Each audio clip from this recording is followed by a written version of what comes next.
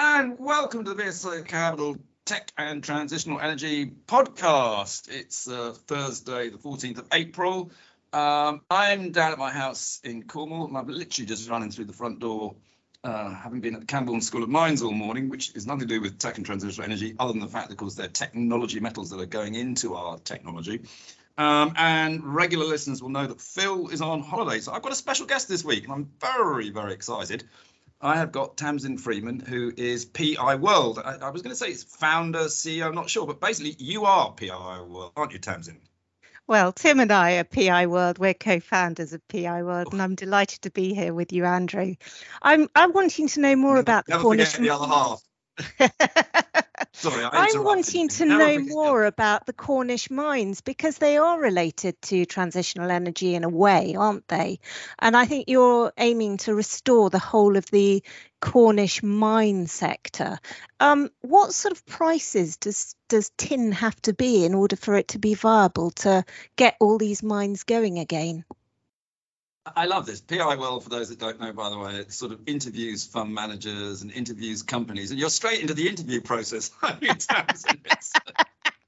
Asking questions. This is supposed to be a chit chat. No, I'll answer the question, because it actually is really important, because, I mean, the main commodity that's going to be important for technology down here is tin. Everybody knows Cornwall has got a lot of tin, because most people have heard of Poldark. And the key to tin is that when tin was trading at about $20,000, your Apple iPhone had about 3 cents worth of tin. It's the solder that connects all of it together. Tin is now at about $50,000, so that tin is going to probably cost Apple 6 cents, i.e. it's immaterial. So there's no reason why the tin price can't double to $100,000, and it'll still only be 12 cents per iPhone. So the ability of the price to go absolutely through the roof is huge, and there is in fact a very interesting worldwide issue with the tin market where there is not enough supply for demand, and so it is likely to go higher. But it is very relevant. I mean, also, of course, they have a lot of copper down here, they have tungsten. All of it is part of the transitional energy revolution, and it is, I believe, an area that is about to boom in terms of mining. We've seen people like Sir Mick Davis, who was obviously Xstrata with his new vehicle Vision Blue, buy into Cornish Metals. We've seen Brian Manell of TechMet buy into Cornish Lithium. And we obviously recently did the flotation of Tungsten West, which is a huge tungsten and tin mine. It is actually all happening. But mining is a difficult area to invest in, and why it's such a specialist area, and why perhaps certainly you looking through your interviews, Tamsin, you haven't done that many mining companies. A lot of your viewers tend to be a lot of these high net worth investors, maybe find mining quite difficult because it is quite a complicated industry to invest in. I think that'd be fair. You probably tend to avoid it. Would that be fair to say? Totally agree. But the quick question was for tin, what's the minimum price it's got to be per kilo or per ton in order for these mines to become viable? Okay, I think if you had, what you've got to look at in terms of price is the long-term price. So it's not what it is today, it's not what it is tomorrow, it's what it's going to be on average, probably over 25 years. And I would say very roughly, for Cornwall to be economic in terms of a major tin producer globally, you probably need a long-term tin price of somewhere between $20,000 and $25,000 per ton. As I say, currently it's trading at about 46,000, so it's well above what is required. And I believe it's likely to go higher, not lower. And so I do believe that for the next 25 years, it will be viably economic. So we can expect to see all these mines brokering through BSA. Certainly BSA is having a pretty good go at it. We already act for Tungsten West, which is tungsten and tin. We act for Dolphin Exploration, which is tin and copper. And I'm working hard to get my fingers all over a lithium asset, which I believe is the best lithium asset down in Cornwall. And it's all, the lithium actually down here is all connected to Imerys, which own the English China clay pits, and they're a French conglomerate. And actually you've got to understand their thinking to really get going on it. But look, moving on. Moving on. I've got the next thing, because you've been out. Have you seen Elon Musk's bid for Twitter? $43 billion he wants to offer for it, to buy it. Absolutely. Or yes, buy out the outstanding shares he doesn't own for $54.2 per share. Yeah, look, and I think that is interesting, and I'm sort of interested in your view, because although you're not Twitter, you are social media, and that's how you get your, should we say, city opinions, etc., out through social media. So what do you think of that bid or potential bid? Well, I think he's extraordinary, isn't he? I mean, he knows how much influence it has, and he's gone straight for the jugular. So you might actually get your edit button in the end now that he's, if he does take it over, you'll get your edit button, I would think. Well, I am in favour of the edit button. That's because I'm a terrible typist. I'm always making spelling mistakes when I tweet, and I do tweet a bit. And then I look at it and I think, oh, damn it, why didn't I correct that spelling mistake? Put an edit button. I'm with you on that. But what do you think of it? I think, look, I think social media, and this is sort of technology, is something you, number one, can't ignore, certainly from a city perspective. I mean, it's amazing in the city how much Twitter is used and how much information you can get off it. I think that, what you do with your video blogs and interviews, you've got a tremendous following of high net worths and retail, and it's slightly different, should we say, from the proactives of this world. I think all of these, social media forums are very important for the city to understand, for reaching out to retail, and retail is an incredibly important part of the stock market. Ignore it at your peril, I would say. And most institutional brokers, including ourselves to a certain extent at VSA Capital, don't have access to retail anymore, partially because of the Retail Distribution Review, which was one of the most stupid, really, really stupid pieces of legislation that the SEA put through about, I've forgotten what it was now, it's about 15 years ago. Why they have not realised it was daft, I do not understand. But the retail investor has basically been, to a certain extent, left behind, and so now gets its information from these social media channels, and it's therefore you have to take them with a lot of respect. Yeah, I agree. But there's people like yourself. We've found that we've engaged with an awful lot of professional investors too. So it sort of goes across the whole bandwidth of investors. I mean, we're very much small cap, or have been to date. So we get to the audience of small cap investors, which, I don't think that 10 years ago we could have done what we've done, a complete outsider without lots of city connections. And Twitter's enabled us, well, social media generally has enabled lots of people to get their messages out there, which has been brilliant. It sort of levels the playing field for anyone that's got something valuable to say. Granted, there's an awful lot of smoke out there that you've got to sort of distinguish between real news and fake news, but that's the same the world over. Well, PR world, of course, that's where you get the quality news. Just drop that one in. Thank you, let's move. Flattery will get me everywhere.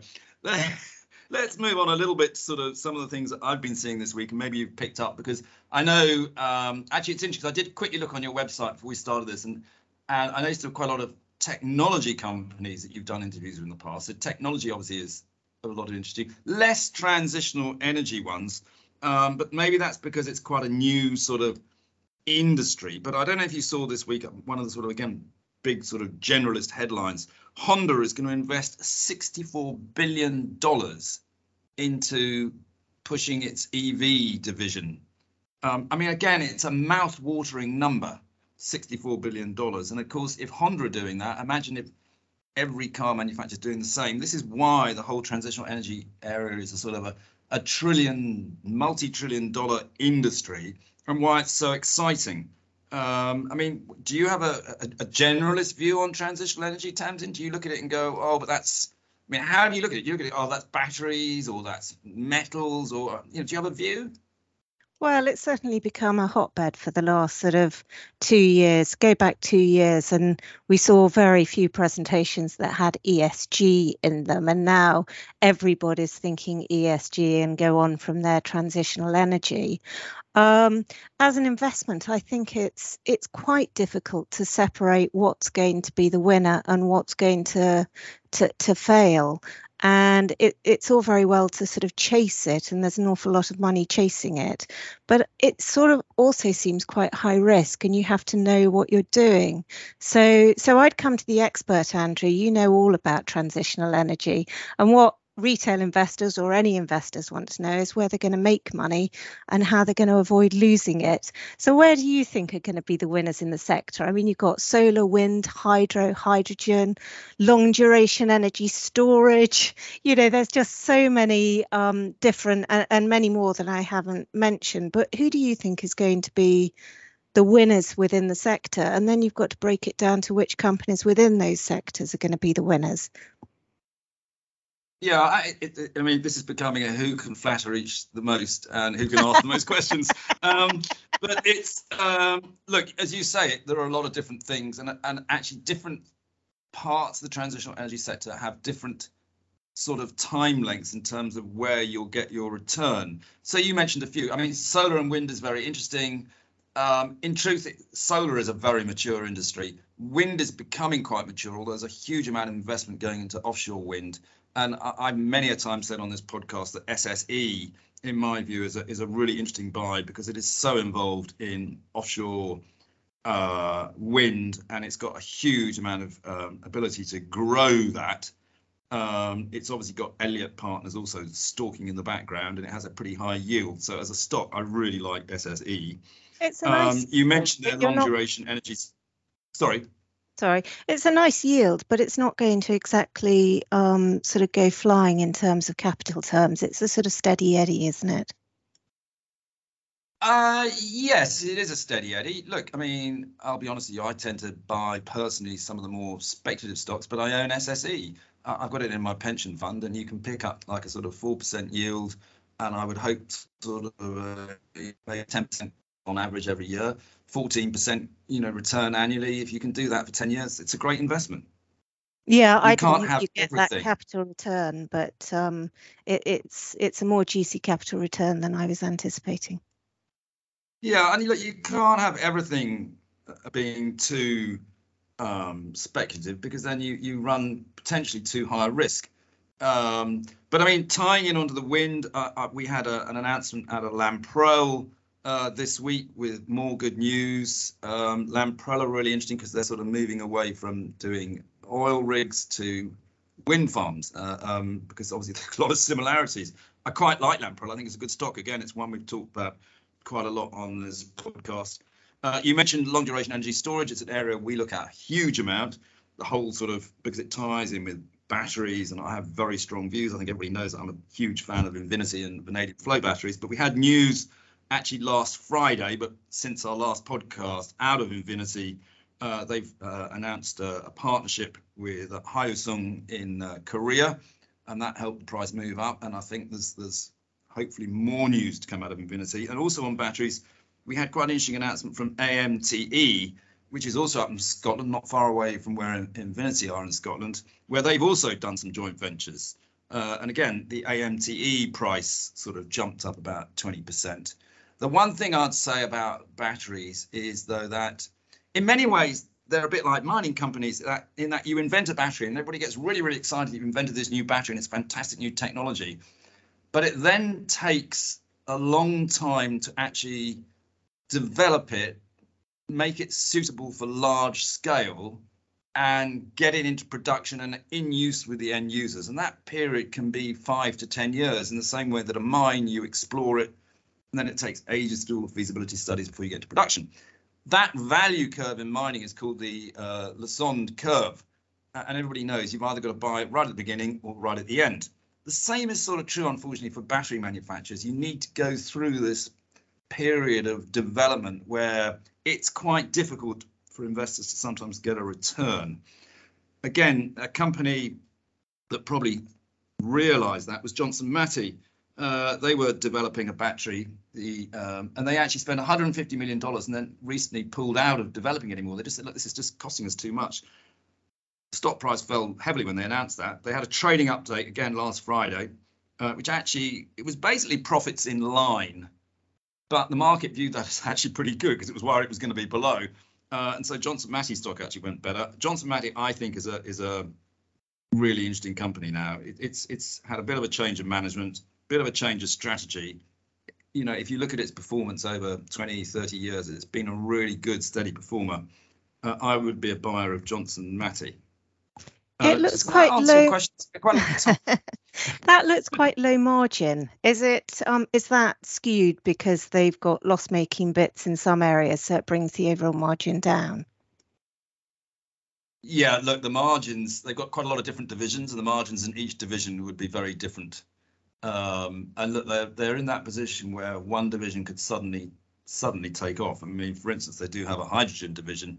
It's not doing a lot at the moment because nobody's doing a lot in hydrogen. It's a bit of a buzzword. Yeah, no, I just think it's got the ability, if it, with a bit of luck, it can strike a bit of, it won't strike gold because it doesn't do gold, but, you know, it could suddenly see one division do really well, and you'll actually see that wonderful announcement when profits are ahead of management expectations. But I think with with volatility that you're talking about across the sectors or across each of these sort of, plays that take quite a long time to play out, you have to really, really know what you're doing, so you have that conviction to hold when everybody else in the market is running away from it, and therefore your knowledge of this transitional energy sector has to be really, really strong. And, you know, because it's a new industry, I think, well, it just takes a lot of work to get up to speed on it. Well, I'm obviously lucky. I have analysts that help me do it. And I think, as you know, I've been looking at the whole transitional energy value chain, from mining to batteries to wind and hydrogen to right through to the e-scooter now for about 10 years. And I've sort of immersed myself into it. Look, if you're not happy to take the risk on one particular stock, I'd actually recommend a fund. It's one that I own personally, which is, I have to be careful to say what I say because it's actually run by my son, but it's the Schroders Global Energy Transition Fund. It's a big fund. It's about $2.5 billion. So it's well spread in its investments. It's obviously, you know, when the sector comes off, it comes off too. But I would say it's been outperforming quite nicely its sector. I'm biased. I think the fund manager is very good. But if you want to just a generalist, hey, I want to invest in the transitional energy, that's a good fund to invest in. Well, he's done tremendously well, both in performance and the funds that he's attracted. What did it start with? What were the funds under management when it first started? He was seeded a couple of years ago with, I think, 5 million. He's got about 2.5. Just phenomenal. Just phenomenal. And was he up 100% in the first year? He was up about 100%. Yeah, just phenomenal. He said a pandemic, a global war, a consumer squeeze, you name it, I've done everything. What else is going to be thrown at me? Well, I know. I think we all feel that, though, don't we? It's just been phenomenal with COVID and now a war. It's just been unbelievable, the macro environment. And, of course, now inflation. 7%. Well, yeah, you know, correct. It's interesting you mention that because, you know, when I started this, as I say, you don't do too much in our space. But, of course, a lot of your stuff is what I describe as more in a lot of stuff in consumer, well, it's only where the consumer touches it. And with inflation and the consumer squeeze, you know, it's going to put a lot of pressure on those sort of companies. Actually, the great thing about certainly technology companies is they have less of that impact from inflation. You know, their cost of goods is de minimis, really, because normally it's the cost of their, you know, their whatever, I forgot what you call these people now who do all the coding and the coders and that sort of stuff. You know, it's a people industry. So actually, if you look at the results that have been coming through in technology, and this week we've had people like Marks Electrical, Diploma, Electrocomponents, all of them actually come through with really good results. I think yesterday we had Darktrace Q3 trading. Again, they increased guidance to 40% growth for the year. Cybersecurity, they are Darktrace. Clearly, with what's going on with Russia at the moment and the Ukraine war, I suspect that cybersecurity is quite a good place to be in. But again, really good trading statements from all of those. And actually, another one which was good yesterday was Oxford Instruments. they said their profits are going to be marginally ahead despite supply chain issues. I know that some of your followers, I've seen picked up off Twitter again, that you've got some fans of Oxford Instruments out there, but marginally ahead. So the technology industry in general actually is performing pretty well. But of course, at the moment, we saw in January, growth stocks absolutely collapse, i.e. technology stocks, and value go up. I think at the moment we're in that turning point where we need to go growth stocks and technology because they are actually performing really well. Yeah, I agree. I mean, two stocks that I watch was this week Cambridge Cognition reported, as did Calnex, and they both are in the tech sector. Do you know either of them? Do you know what? You caught me on the hop for Tamsin. I don't know those two. Well spotted. How on earth have I managed to come up with something that Andrew doesn't know about? So Cambridge Cognition are a tech company that develop and market patents for, or patent solutions for, patented solutions for better brain health. So they assess people's brain health in their homes, which of course with COVID having happened, this is in demand by drug companies who are developing drugs for Alzheimer's and dementia and the like. Now their revenue was up 50%. Their contracted order book is up to 17 million from 11.2 last year. They've moved into profit for the first time and they're now ahead of expectations. Well, sorry, these results were ahead of expectations.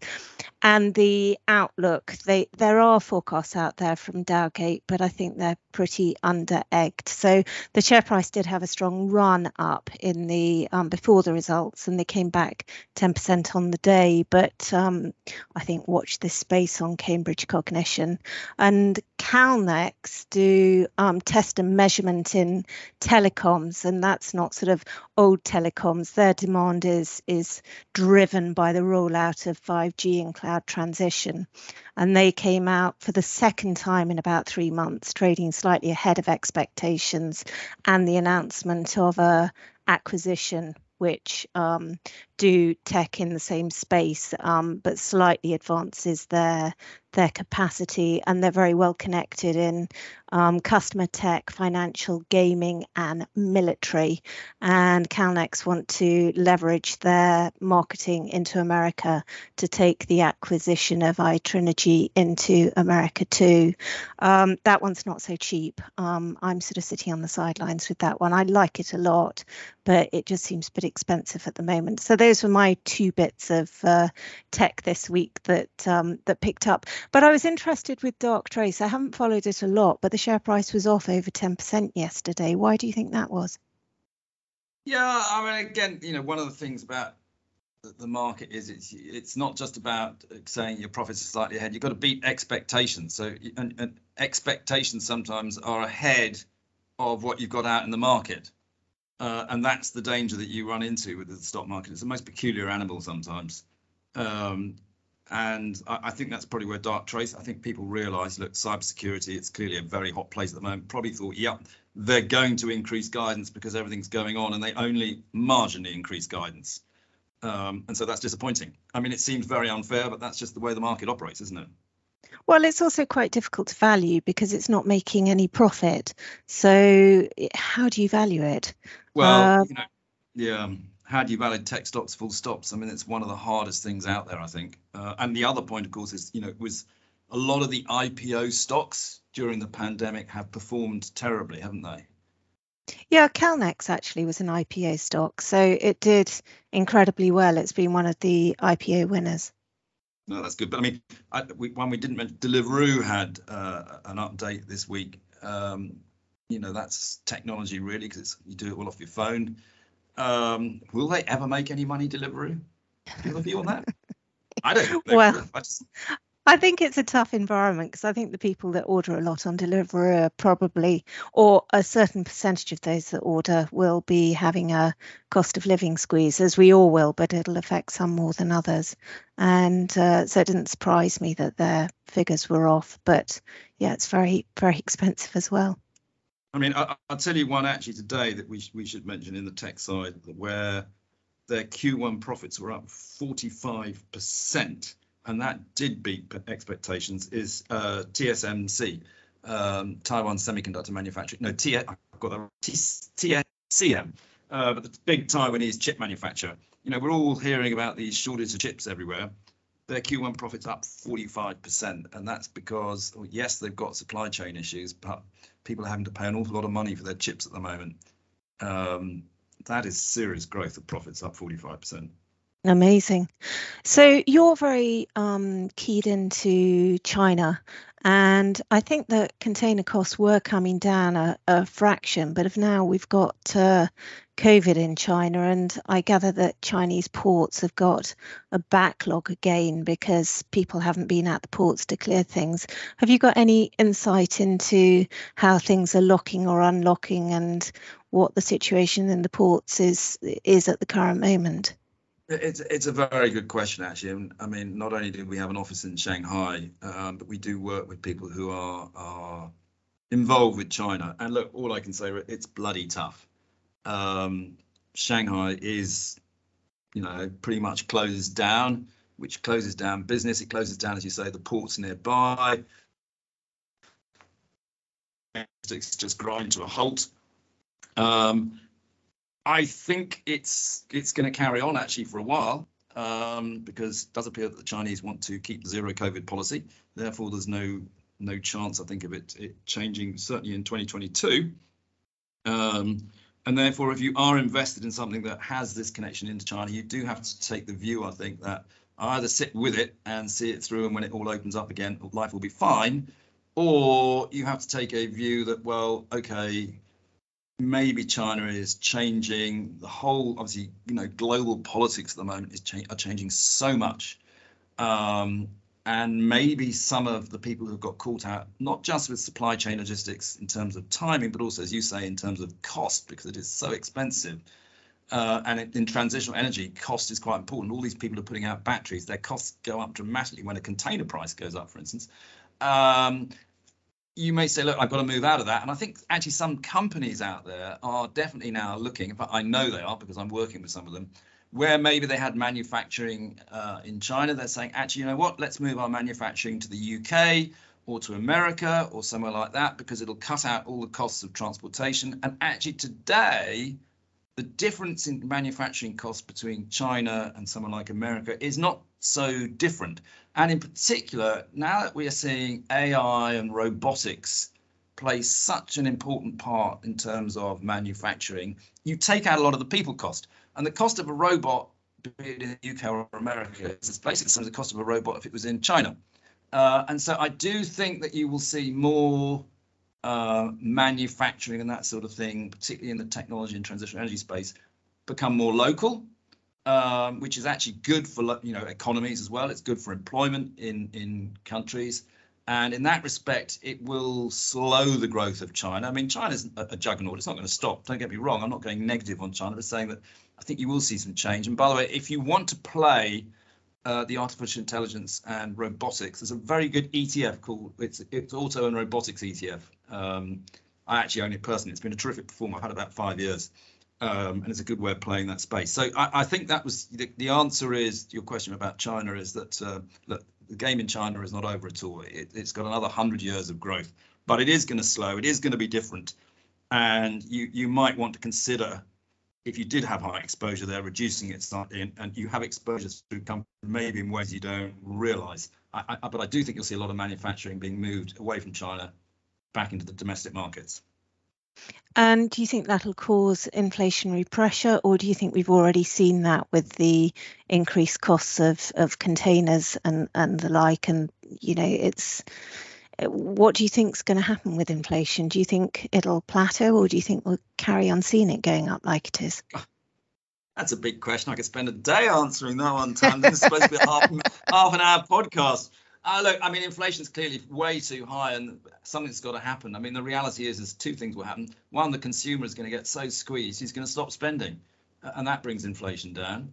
And then the central banks have got to wake up and realize that at the moment they're running this artificial interest rate, and they've got to change it. I mean, as an example, and this is just an example, you know, UK interest rates are 0.5%. I've got three children who had student loans at university, and the interest on a student loan now is 12% because it's RPI plus. I mean, that is ludicrous. You can't have that.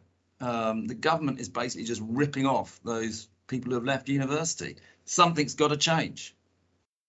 So I think the answer to that is I think inflation will head down. I think interest rates will head up.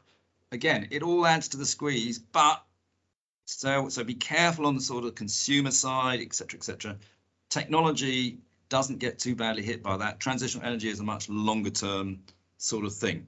Now, I tell you what, we're going to have to. It's been great chatting to you, Tamsin. I Phil can go away. I think we'll just chat every week now, Tamsin. Right? It's far more interesting. And you asked me lots of tricky questions. I'm going to ask you one now because you run some great programs. You do two, I think. One is Stock Slams, where you get people to come on and talk for 3 minutes about stocks. And if no one's ever watched it, it is quite interesting. It's I watched one the other day on Gore Street Energy Fund. I don't know if you remember that one being done. It was right at the end of one of your programs. Yes, I do. The one, he was quite interesting, although he couldn't quite say the real key to it. And there's actually, he did think it was the only one out there. There's quite a few. I mean, the other one that's really well known is Gresham Storage Fund, Energy Storage Fund.